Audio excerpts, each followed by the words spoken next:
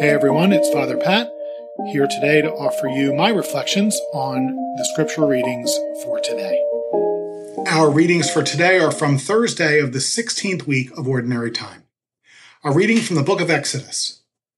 In the third month after their departure from the land of Egypt, on its first day, the children of Israel came to the desert of Sinai. After the journey from Rephidim to the desert of Sinai, they pitched camp. While Israel was encamped here in front of the mountain, the Lord told Moses, "I am coming to you in a dense cloud so that when the people hear me speaking with you, they may always have faith in you also."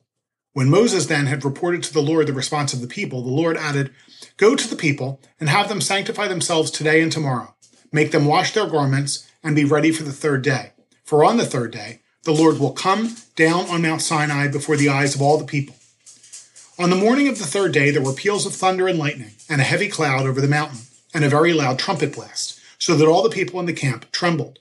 But Moses led the people out of the camp to meet God, and they stationed themselves at the foot of the mountain.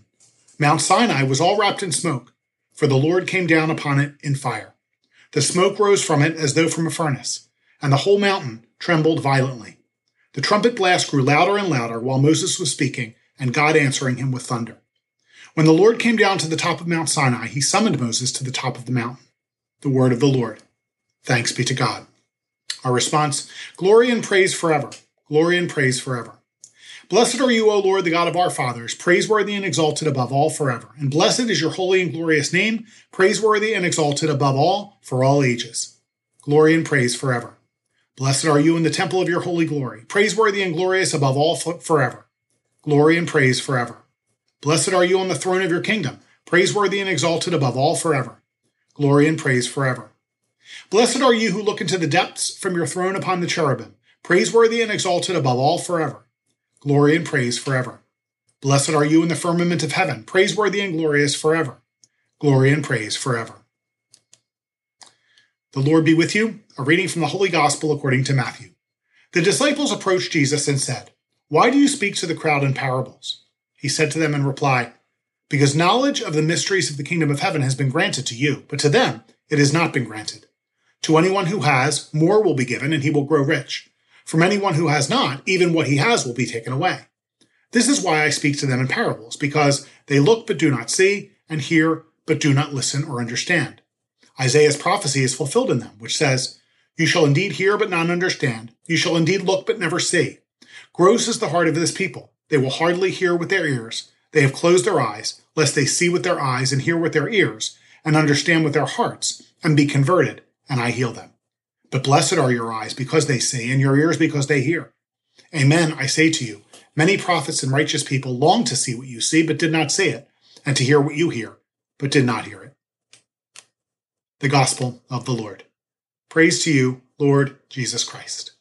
Through all the pomp and circumstance of the last 2 years in the United Kingdom, including Queen Elizabeth's Platinum Jubilee, the coronation of King Charles III, and the perennial ceremonial occasions, there's one royal who always seems to find the spotlight. And praise God, it ain't Prince Harry. I'm talking about Prince Louis Arthur Charles of Wales, the youngest child of the Prince and Princess of Wales.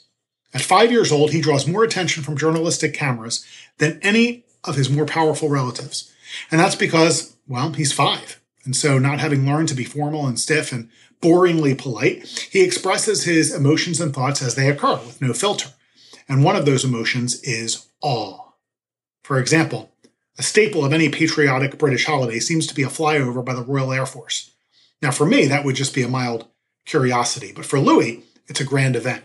He eagerly anticipates its start, points to the planes overhead, and dramatically covers his ears at the noise.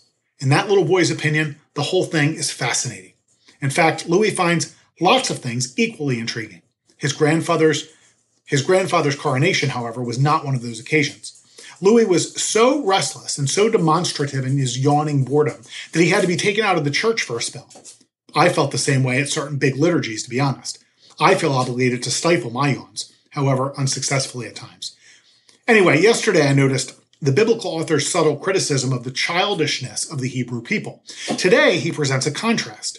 When God makes his presence too obvious to ignore, they stop, point, and cover their ears in childlike awe. The sights and sounds of the RAF were not different for Prince Louis than for anybody else on the royal balcony. The difference is Louis's response to it all. God's awesomeness is all around us, today and every day.